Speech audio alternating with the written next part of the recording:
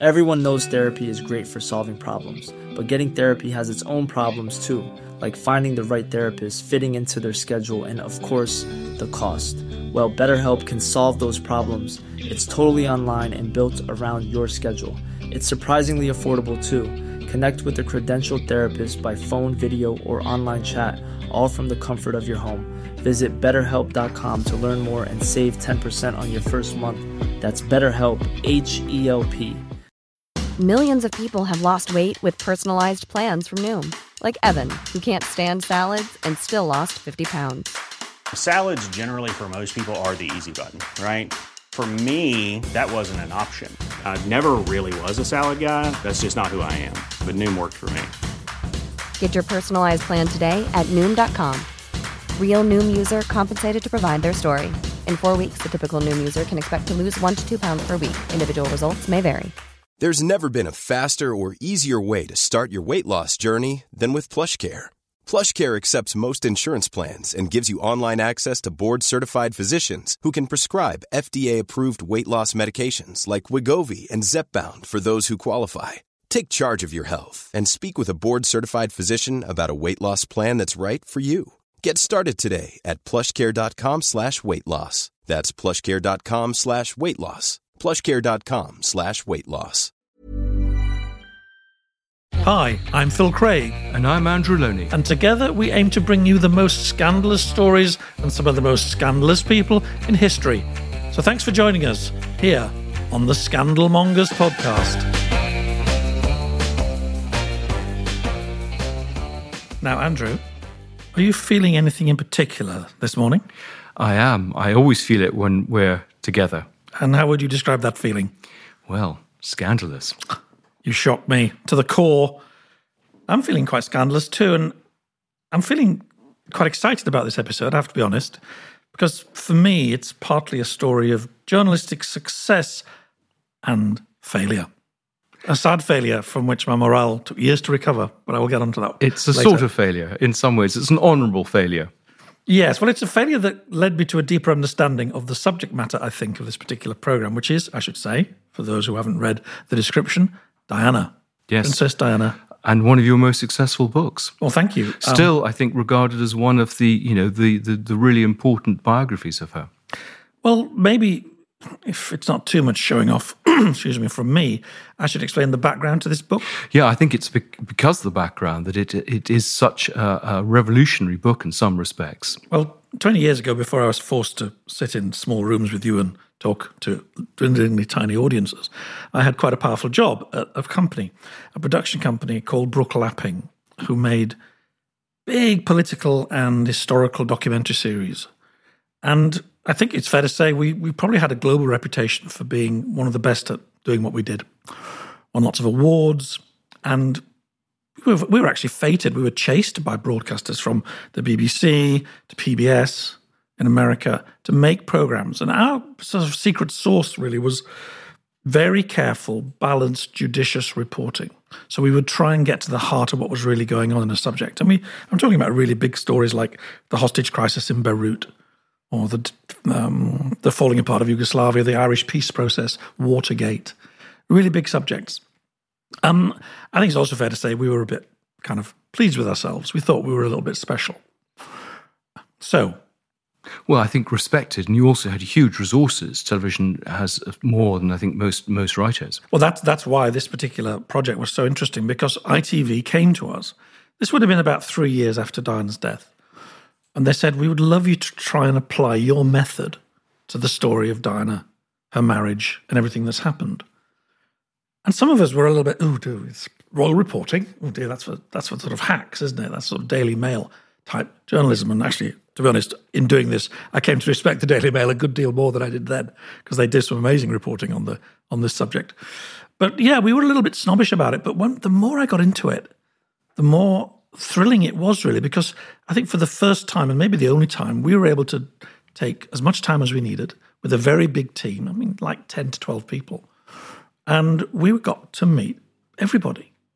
They weren't all on the record, and no journalist likes to rely on off-the-record sources, but people were prepared to talk to us. I don't think many of these people had ever spoken before or since. No, I think you had amazing sources. And what struck me is, having read lots of Diana books, is it felt very fresh. We feel it's a familiar story, but actually there's a lot more that you told, and I suspect is still to be told.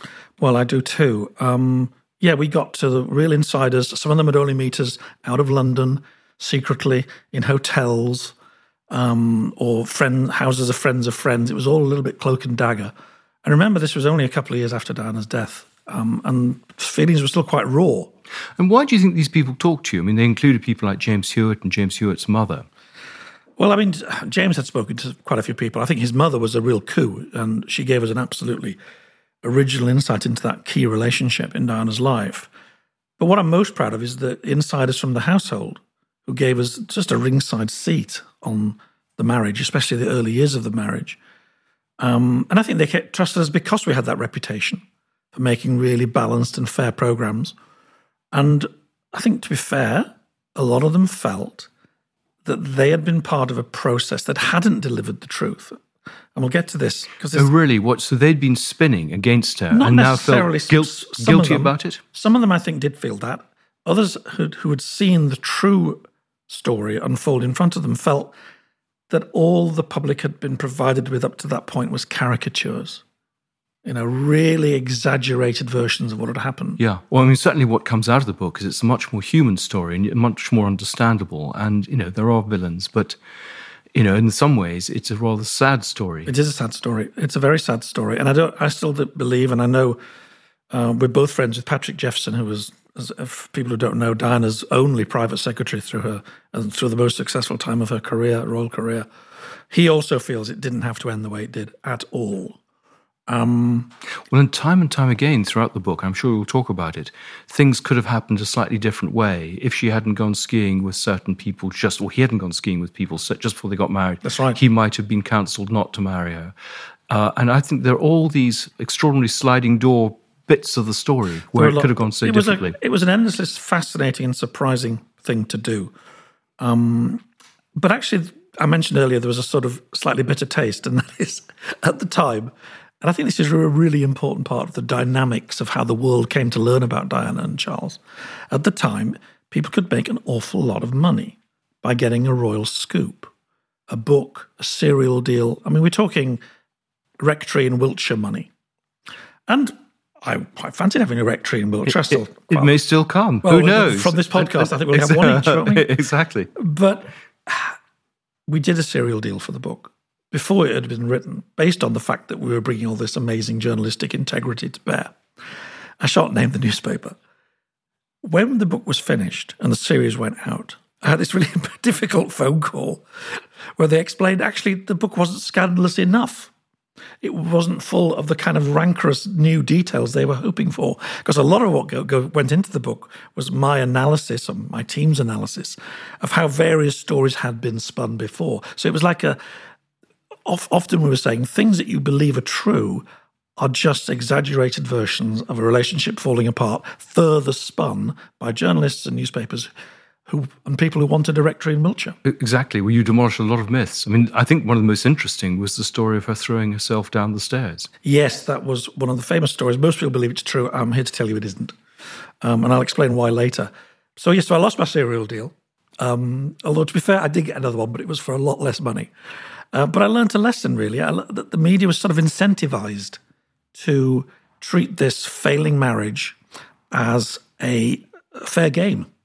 And the more you look into it, actually the participants in the failing marriage, and I include Diana in this too, fed that process for their own reasons. Well, it's sort of one of our themes, the fact that the past is curated, it's shaped not just by the people directing the story, but by the people reporting it.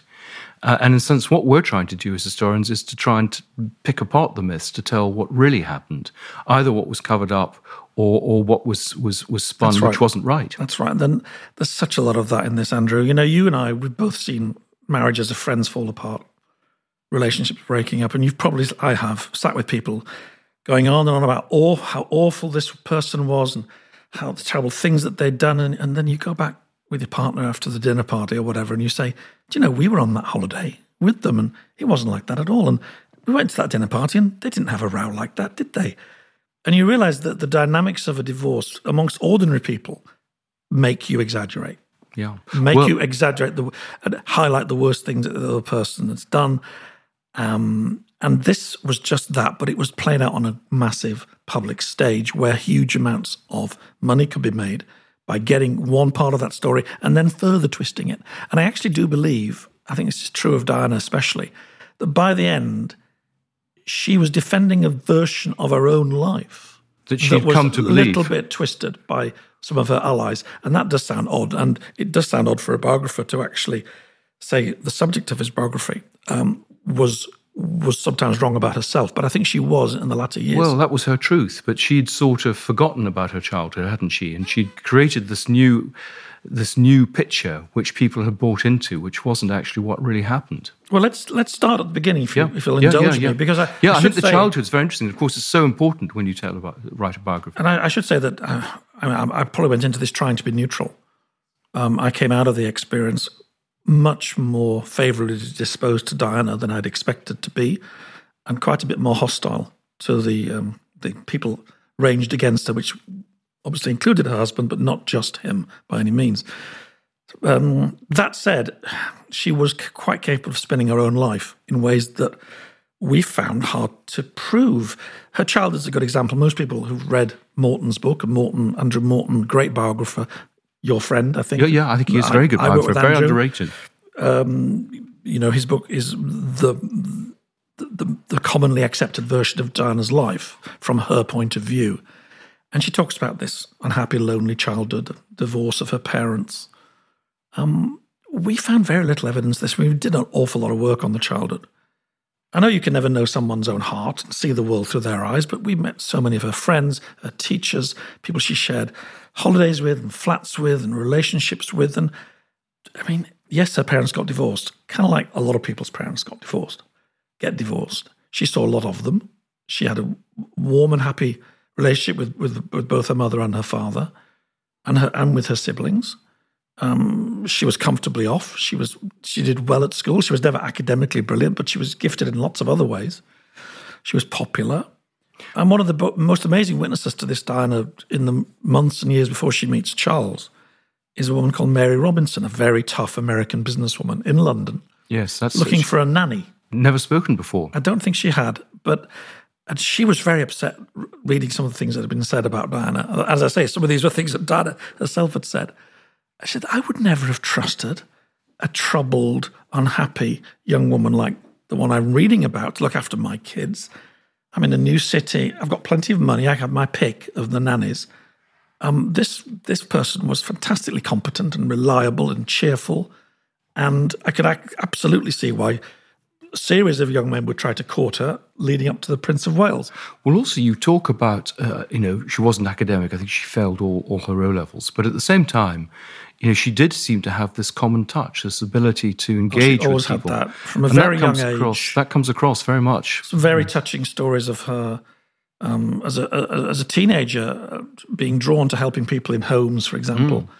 And an absolutely lovely story from the very early years of the marriage, which always really made me stop and think. It showed just how very different she was from the people she was marrying into.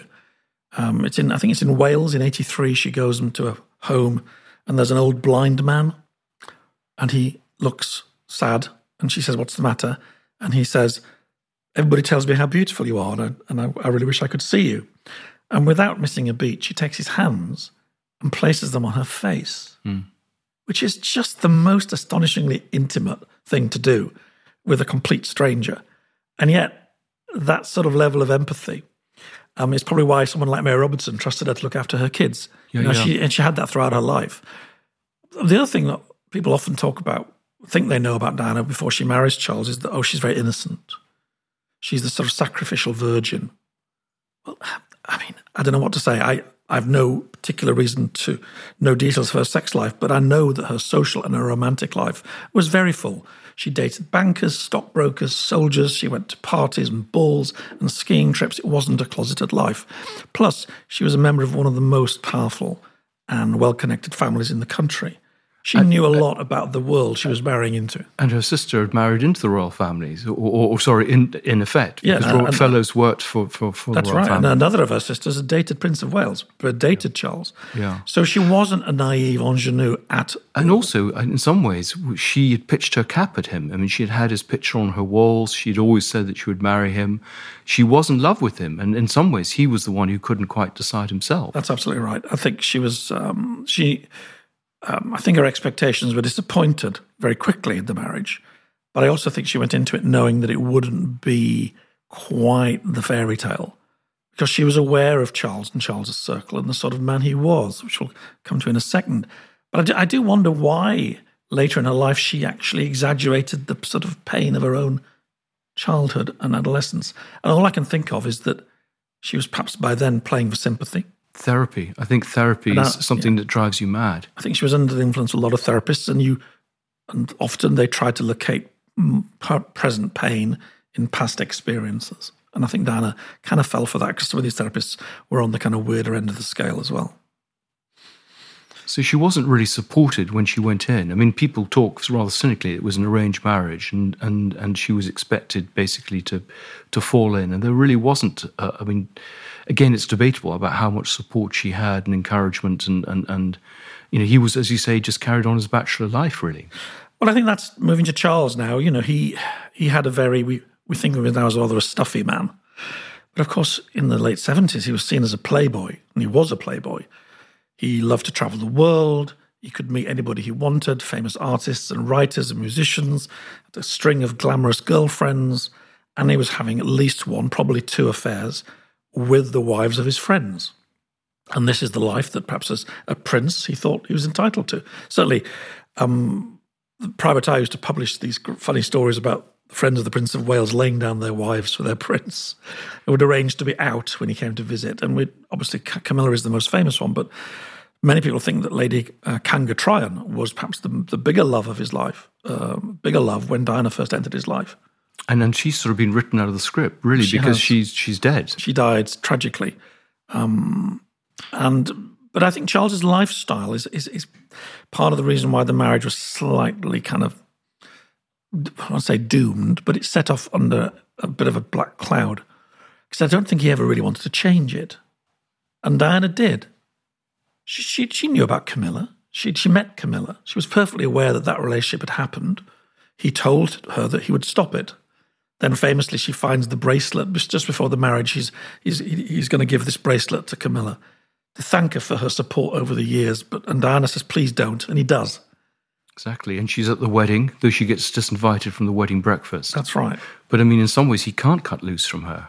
And again, the big debate is how quickly he reestablishes contact with her. Well, one of the courtiers, and, unfortunately I can't name these people because that was the terms under which we met them, but I wrote this down. He was a bachelor. He loved the single life. He loved to travel the world, and he was bounced into a marriage, and that's the hard truth of it. He didn't want to change his lifestyle or, frankly, his relationships. That's what this person said.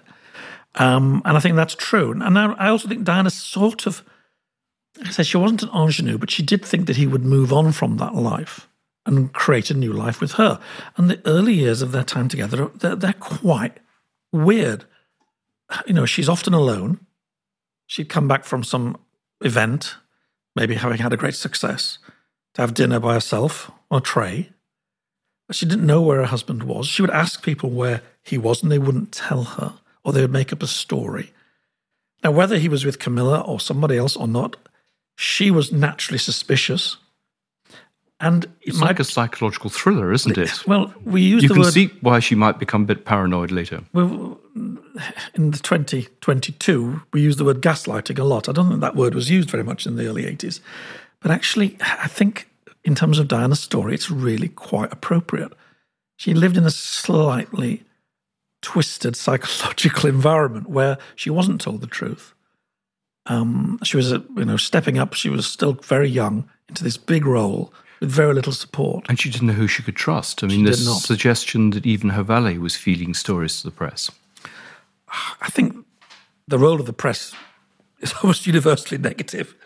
And I would include quite a lot of the biographers in this too. I'm not blaming them. I mean, you report amazing stories and scandals because They're people are incredibly interested. interesting. Yeah. And these are important people. But I do believe in the early years of the marriage, she was treated particularly badly. But I believe something else as well, which is another reason why my book was perhaps too nuanced to please the serialization editor of this newspaper. I think over time she did come to accept a sort of arrangement, an arrangement that is not that uncommon amongst people of that class at that time. In fact, an arrangement that some people think the Queen herself may have made. I think she was never totally at peace with that. There were moments where if Charles flaunted another woman, and he often did with Camilla at parties, there's a famous scene in The Crown where he's telling dirty jokes with Camilla in front of all the lots of sort of laughing friends. And I think that is pretty well sourced, that sort of thing happened. So she would occasionally be angry if he flaunted it too much. But there were times, and I think maybe 3 or 4 years, and the most successful years, where she basically said, okay, I'll have my own life. You know, we have the children now, we have our joint roles, and I'll pursue any romantic interests I have separately. And you can see she's feeling unloved and unwanted, and someone like James Hewitt pops up, who's her writing instructor, and you can see, and I think one of the things that struck me about your book is these rather cosy domestic scenes. Here she is given the sort of rather ordinary life that actually she seems to want to aspire to. It's really touching, and I think meeting Shirley Hewitt, James's mother, was it was such one of those things you remember in your career. Like I said, many of these meetings are in sort of obscure country house hotels. We spent the weekend with James and Shirley at this beautiful hotel in Devon. My wife, Frances, came along and we ended up playing Trivial Pursuits late into the night with the Hewitts. And at one point, Frances says, James, you're cheating. And he sort of leant forward and leered at her and said, of course I am. I'm a cad, don't you know? And, you know, you didn't need to spend much time with Hewitt to realise why Diana would choose to be in his company than her husband, because it wasn't just the fact that he was interested in other women. He professionally was rather jealous of her. He didn't like the way that she did the job. He was very serious-minded about his role, and he wanted to be with Lawrence van der Post and talk about community architecture. Well, I mean, in some ways, the age gap was one of the problems, and the educational gap was a big problem. And you can see James Hewitt is just a very sort of normal guy. And attentive and charming and good-looking. And he actually fancied her and wanted to be with her. And I think she really quite liked that. Yeah. Isn't it ironic, she could have had anyone in the world and Charles doesn't realise it. Well, that's right. But I think he resented it from the word go, that he was sort of, in a sense, forced to marry. And then he resented that she didn't always accede to the terms of the deal that he thought they had. And then he resented the fact that she was rather better at the job than him. And a lot of people have said that to us on the inside. There's a great, great episode of The Crown as well. I know The Crown gets a lot of stick, and it does exaggerate terribly. But that episode in Australia, I know some of the people who were briefing for that episode, and they were there. And it captures the very, very honest moment in the relationship where Diana is so good at the job, and Charles is, life is messy and complicated, and he wanted to support her some days. Other days he was just really angry that she got all the attention. Because let's face it, he'd spent his whole life preparing for this gig. But isn't the irony that the royal family are trained for this job, and actually the ones who are often best at it are the ones who are outsiders, the Camillas, the Kates, the Sophie Wessexs. That's right. And Diana. And they do it effortlessly. Yeah. And instinctively. Yeah. And not a good argument for the monarchy, is it? Well, he just overthought everything. As I say, though, I think there was a time when she had Hewitt, he had Camilla, they shared Highgrove. Everybody knew what was going on, because the Princess of Wales can't travel alone. So she would go down to spend weekends with Shirley and James. She'd even go down there when James was away, just to be with Shirley. It was like a sort of... She was like a mum to her, a mother-in-law figure. And they would sit and they would drink tea and look out on the countryside and play Scrabble. But of course, she travelled with her police protection officers. They needed to know where she was. And you have that great story of one of them actually cooking supper one night and singing. He had a good voice as well. And it's those touches, I think, that really bring it alive. It's a really touching story. And, there was a certain stability, I think, in Diana's life. And this is the period, I guess we're talking the mid-80s now, where she was getting more and more successful. Patrick Jefferson is her private secretary. She's really developing her own role as a kind of global philanthropist and campaigner. And she's very much of the time. We think of the 80s, we think of her bopping around at Live Aid, we think of her dancing. on stage that time. And, she seemed to be more of the moment than Charles. Yeah, was she was a young breath of fresh air, really. Charles was talking to plants and thinking of Lawrence van der Post. Well, I suppose the two, we have to have both. But I think also the extraordinary thing is that all changes, and it changes because of basically an intercepted phone call, doesn't it? Well, that's right. So my assessment of everything was it wasn't a totally happy arrangement. There were the occasional angry moments, but they were sort of making it work. And then mobile phones and scanners. And people start picking up conversations, some of which are very embarrassing. And I think what many listeners to this podcast won't know is that the famous Squidgygate tape sits in the safe for nearly, I think, 2 years before it's broadcast. But, and this is the key part, Diana knows it's there. Why isn't it released? Is it people worried or they're just saving it for the right moment? It's a really good question. We interviewed the editor of The Sun at the time, Stuart Higgins. Basically, The Sun was approached by this guy, played this tape. It's clearly an intimate conversation between Diana and a man called James Gilby. So Hewitt has moved on, or is he posted abroad? I can't quite remember. But he's in the Gulf, I think, isn't he? She's having this relationship, quite a brief relationship with James Gilby, who she'd actually dated before when she was a teenager, before Charles. And the conversation isn't actually that embarrassing, but it's clear that they're having a relationship. He uses this word squidgy. She talks about the royal family not appreciating her and what she does for them. So they go to see the Sun hacks turn up, and this is a call you never want. Knock on the door. It's the Sun. Excuse me, Mr. Gilby, we have a tape recording in which you seem to be on an intimate terms with the Princess of Wales. Would you like to talk to us? Goes white as a sheet. Slams the door. Instantly is on the phone to Diana. So what does Diana know? She knows they have it. She doesn't know what's on it.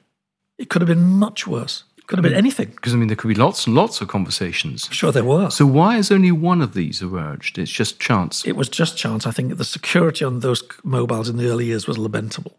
I remember as a local journalist at Granada, we were always telling stories about people picking up conversations between ambulance crews and things like that. It was quite easy to just listen in to the world on these scanners. But suddenly Diana has a huge problem. At any moment, that tape could be broadcast. And that would blow up her marriage and put her in a very bad position for any divorce because she would seem to be the guilty party. She doesn't know at this point that there's another tape out there in which Charles is talking to Camilla in a much more embarrassing and a sort of more sexually frank way. But she doesn't know that. What she does know is this tape could emerge any time. So within weeks, she's arranging to get her side of the story out. And this is where this arrangement I speak about truly unravels. Because she talks to Andrew Morton through her friend James Colthurst. And as we know, she makes these recordings for Morton. And this is can you think of any equivalent moment to this in the story of the British royal family? It's amazing. Well, it's extraordinary.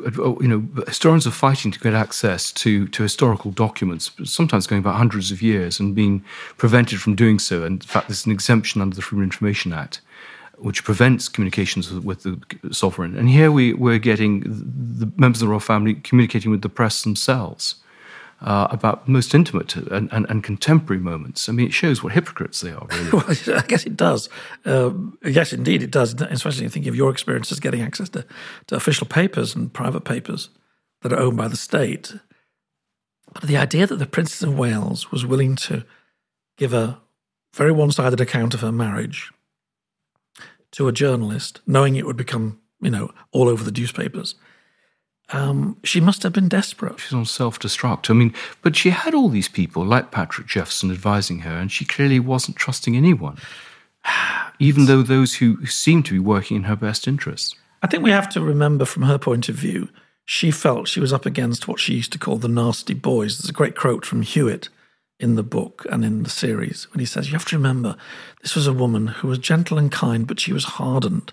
And that's what happened when you go up against the nasty boys. By this she means the friends of her husband who were already briefing against her. It was low level. Like I say, there was still a sort of arrangement between them. But she must have known what was coming. So the minute this tape became public, and it could have been at any moment, she didn't know. So it's a preemptive move, but it escalates the whole thing. Well, it does escalate it because, and you ask a good question, why the Sun didn't publish that tape. And we asked the same question to Higgins, and he said they didn't want to be responsible for breaking up the marriage.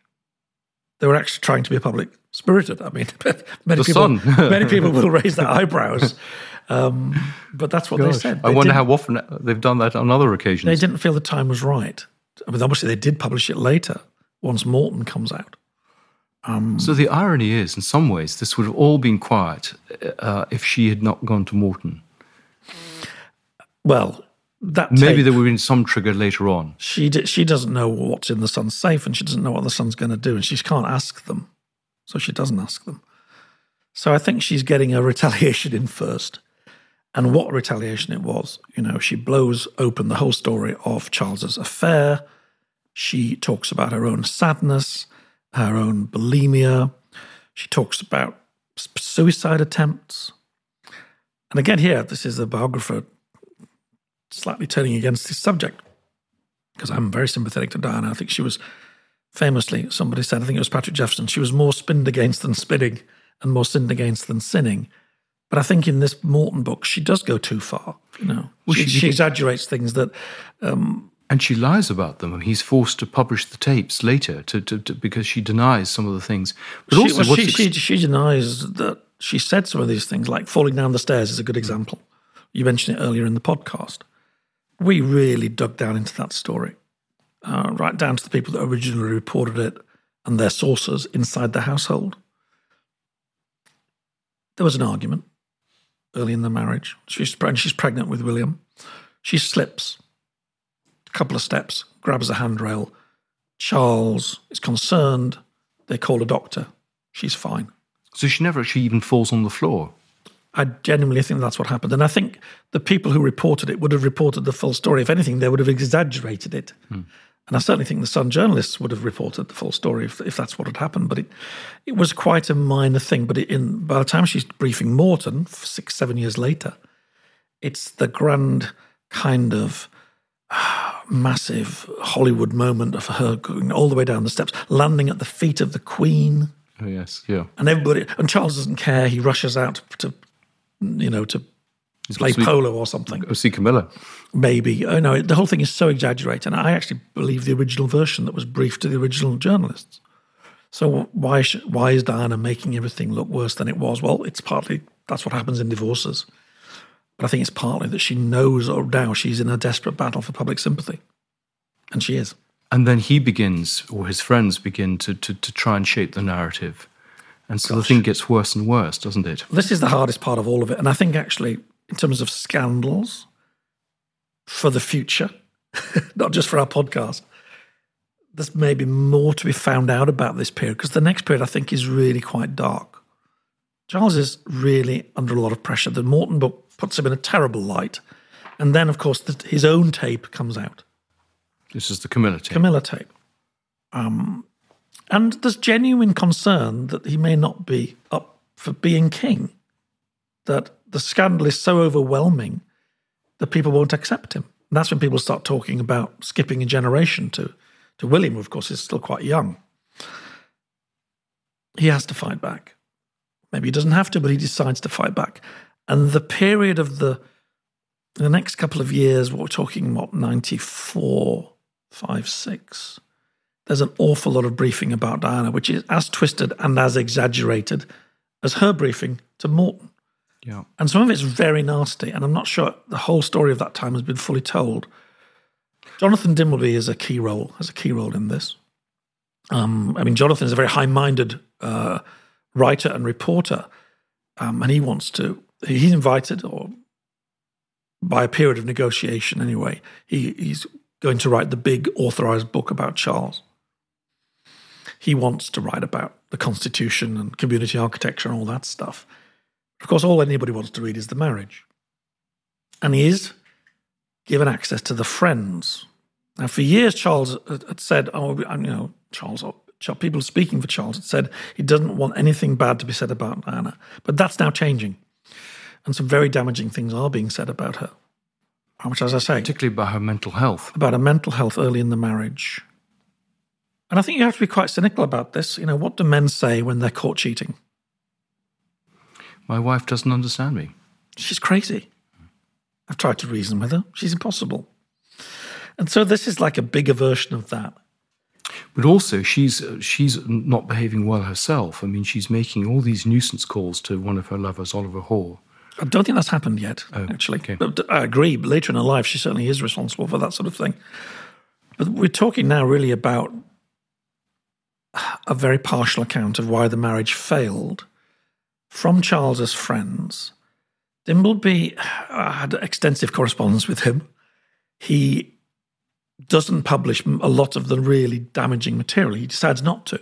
Yeah. Well, they're trying to use him as a conduit for this. But he does help Penny Junor, who was another writer, in her work. And she's another person who, I guess you'd have to say she was in the pro-Charles camp. She's sympathetic, If Morton is for if Morton's for Diana, Junor and Dimbleby are for Charles.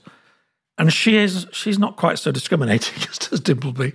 And she does print some of the really sharp things about that, including a sort of diagnosis of a mental state, which is supposedly something that was being discussed, called borderline personality disorder. Now, we talked to lots of specialists in this area, including psychiatrists who'd actually met Diana, and they said it was impossible for her to have this, given the public success and her obvious poise and charm and hard work that she was able to do right through her life. Nevertheless, it becomes part of the Diana story that she has this problem. And some of those, I think those briefings at that time are the reason that people believed that. And I personally find that maybe one of the nastiest parts of the whole story. But it's stuck, isn't it? I mean, and one of the fascinating things is how polarized biographers have been. You know, you were penalized for trying to be nuanced and balanced. You're not rewarded for trying to tell the truth. But there do seem to be very distinct camps. I think you had to be in one. Patrick Jefferson tells this amazing story where he knows that Dimbleby is being briefed by Charles's friends. And so he invites Dimbleby to meet Diana. And they have this lunch in Kensington Palace. And Diana is absolutely at her best. She's charming, she's funny, she's slightly flirtatious. She's absolutely on top of her brief. She's speaking very eloquently about politics and the world and world leaders. And Dimbleby, after the lunch, sits with Patrick, and Patrick says, well, what do you think? Now, according to Patrick, Dimbleby says, if I can't believe what I've been told about Diana, I can't believe any of it. Now, I asked Dimbleby, and he wouldn't comment. He wouldn't confirm or deny. He said that the lunch was private, and he says Patrick is wrong to share details of it. But that is what happened. And I wonder if maybe it was meeting Diana made Jonathan pull back a little bit from his initial plans, which I believe he had, to get into the mental health stuff. And maybe that was left for Penny Junor to do. But yes, there were two camps now, and the stories are only getting more and more exaggerated and more hurtful. I mean, it must be particularly horrible for the children to read this stuff because they're now of an age where they are reading it. But I would say one final thing about Diana's mental health.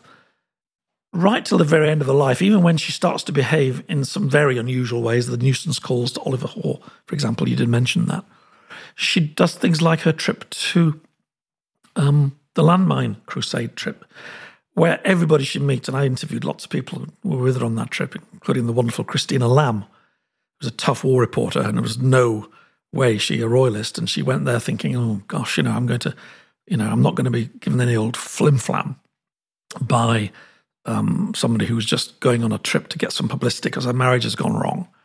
And she was bowled over by Diana, absolutely bowled over by how hard she worked, how good she was with people, how across the subject she was.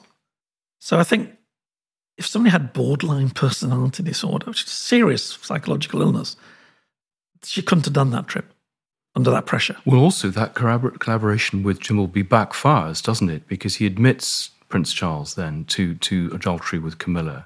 And that again changes the narrative in some ways that people's sympathies. It's like a tennis match. It is like a tennis match. It just, the ball gets passed back and you have a completely different view again. But everybody picks sides. A few years later, after I'd done this book and my series, I did a separate series for Channel 4 with Patrick Jefferson presenting it. And he tells the most wonderful stories of what Diana was actually like to work for. And one I've always loved is the Carlisle Hotel was her favourite hotel in New York. And he recalls them checking in with her team, about 4 or 5 people. They go to her suite. And she rang down and said, "It's Diana. I'd like to send me a bottle of cold Paul Roger and 4 glasses. I'd like to send me another bottle of Paul Roger every half hour until I tell you to stop." Golly. I thought, what a lovely way boss. to live. What a lovely boss. But also, is that a mentally ill person? Yeah. It isn't, is it? Yeah. It's somebody who's gone through a divorce, but always managed to hold it together, held lots of things together. Perhaps, people have told me stories about Charles losing his temper, shouting, raving, sort of foam-flecked rants over trivial things. I think if any, neither of them were perhaps angels in that relationship, certainly not in the way it broke up. But if anybody's got a mental illness, well, I don't think it's Diana. And I wouldn't say it was an illness with Charles, but certainly temper has always been one of his weaknesses. And even in recent weeks, I think we've seen examples of that with a pen, didn't we? Exactly. Couldn't cope with a pen. The petulance comes out. Never mind. And we're coming to the end of the podcast, so we should, try and wrap up a little bit. I'm just fascinated by, clearly, the Oliver Hoare thing leads to her wanting less security, which leads to her death. And then it would be fascinating to see how if you feel your views have changed. We've now, it's 25 years since she died. Would you redo your book in a different way? Do you think that there's now a consensus about them? I think actually there's probably more to come out about the propriety of some of the things that were said about her in those desperate days of briefing when I think Charles felt he might lose his inheritance. He's now the head of the Church of England. He's the head of state. Did he always behave? Did he allow people around him to behave in ways that justify that role? I think that question has still not properly been answered. I think there's more to be found about that period. And perhaps it will come out. We'll be doing more podcasts. Exactly. I think we both have a feeling it might. But I think there's a very British tradition of, we talk about books, and serial deals, and, not going, people going into the world of caricature. I think the Diana Charles story, it's a bit 18th century, isn't it? I mean, people quite liked, in the age of Gilray, to laugh at the antics of those who ruled them. So bracingly democratic, if a little bit rude. But it's an interesting point to look at the story again. People are still fascinated by Diana. Books are still being published. The bodyguard, one of the bodyguards of that pair has just done a book. And as you say, the stories are still coming out. But also I think, I mentioned the word gaslighting earlier. I should also mention, I think, Me Too. 25 years on, we look at sexual politics in a very different way to the way it was looked at in the mid to late 90s. And I wonder if, I think Diana might have received a lot more sympathy for the situation she was in, especially in those weird early years of the marriage, which would induce paranoia in anybody. But also, we haven't talked about the famous Panorama interview, but of course that would have changed sympathies, the way that she was lied to. Well, I want to do a whole podcast just on that, because right. Lots of my friends are involved in that. Yeah. No, I think it's a really important story, and it's finally come out, but it's taken time. Poor Diana doesn't really know, never lived to see it. Well, okay, we've talked a lot in our brief history of this podcast about tipping points. Jimmy Savile. Lots of rumours. Suddenly there's a tipping point where it's accepted. We talked about Mountbatten. Lots of rumours. Maybe a tipping point is approaching on that subject, maybe not. Martin Bashir, in my industry, you would have heard it too. Lots and lots of rumours about what really went on to make that sausage. Nobody wanted to know the ingredients. So now eventually it comes out. I think maybe Charles might face his own one day. I do believe that. I think it's possible. He might. Yes, no, I agree with you. I think that's absolutely right. Is there anything else you'd like to talk about in the way her legacy? Looking back, that question about whether you would change anything. In the book, clearly, if new stuff comes out about that period, that will be incorporated into a new edition. But do you think that you got it basically right, or the bits that now you look back and say, actually, we didn't on her? It's a good question. Right. I was possibly too nice. All my friends said, "Oh, you're going to fall in love with Diana." Everybody does. My female friends, those sort of more cynical ones in television, including members of the team actually who made the show, said, "Oh, Phil, you're going to fall for that, aren't you? Because men do." But actually, I don't think we appreciate enough how good she was at the job. We've seen how bad royal people can be in recent years. But I think she absolutely transformed what was possible in being a royal. And she helped define an age. Exactly, and she modernised it. She modernised it, but she was also able to use her skill set to go into places that royals just didn't go. Give me an idea, if Charles had married Camilla in 1979, would either of them gone to an AIDS clinic or a homeless shelter or got involved with landmines? It's a ridiculous question. They were from a different age. They have their own qualities, their own strengths, no doubt. Stability, tradition, all that's important, I see that. But Diana offered something magic. And I'm saying this, and Meghan as well, is there a slight parallel here that somebody brings a little bit of magic from outside and the institution goes, oh my God, we can't have that. I don't know. I think Kate has done that. You know, I think she engages. I mean, you have a very interesting piece on the walkabouts. You know, the Queen goes and takes a few flowers and says, "Have you come far?" And Diana would engage with her. And I think Kate certainly does that. I think we can perhaps get on to Meghan. Maybe that's another podcast. Well, I hope it is. I think Meghan is a completely different sort of personality. It's all about Meghan rather than about the job. But what was the relationship like with the Queen? Because in some ways they were representative of two very different eras and approaches. I think that's one of the great untold stories of the whole Diana affair. Everybody in the institution tries to protect the Queen, or tried to protect the Queen, of course. She is, after all, the focus of what it's all about. Patrick Jefferson always believed that the Queen's household were more sympathetic to Diana than they were to Charles, because they knew that Charles's household, Charles and his friends, were trying to, shore up his position at her expense. That's what Patrick has written about, and he believes. Well, there were these two warring households, not just between Diana and Charles, but between Charles and Buckingham Palace. Well, maybe lying behind that, though, is the feeling that actually what the Queen would have really preferred is for an arrangement to continue. And I do think there was an arrangement, and I think it could have continued. I don't think the end was inevitable at all. They could have stayed together, didn't have to be happily married.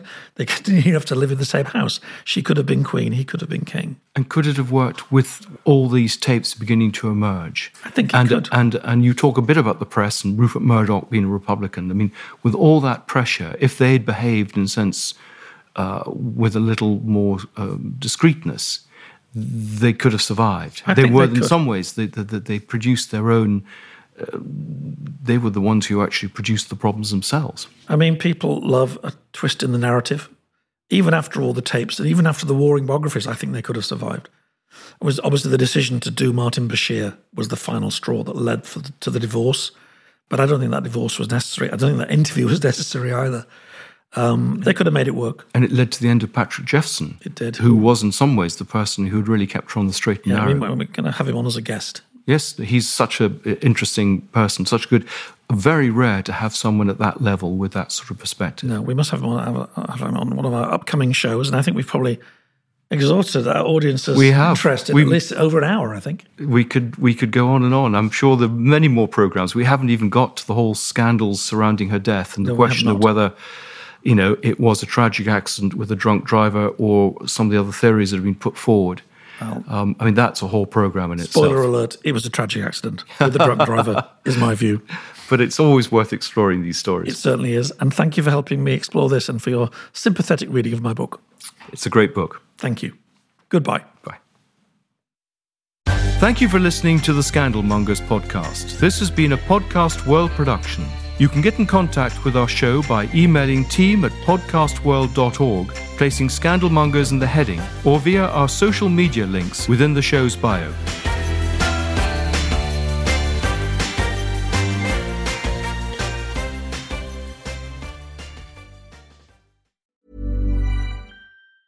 Hey, it's Danny Pellegrino from Everything Iconic. Ready to upgrade your style game without blowing your budget? Check out Quince. They've got all the good stuff, shirts and polos, activewear, and fine leather goods, all at 50 to 80% less than other high-end brands.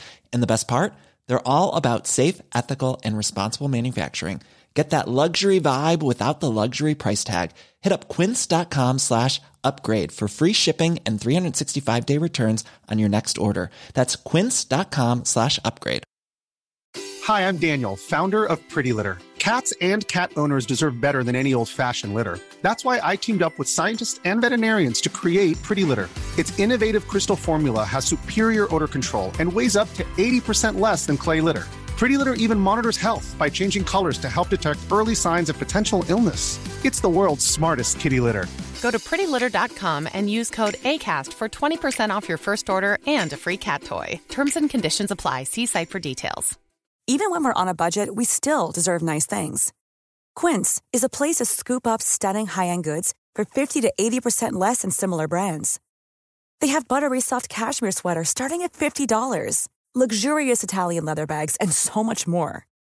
Plus, Quince only works with factories that use safe, ethical, and responsible manufacturing. Get the high-end goods you'll love without the high price tag with Quince. Go to quince.com/style for free shipping and 365-day returns.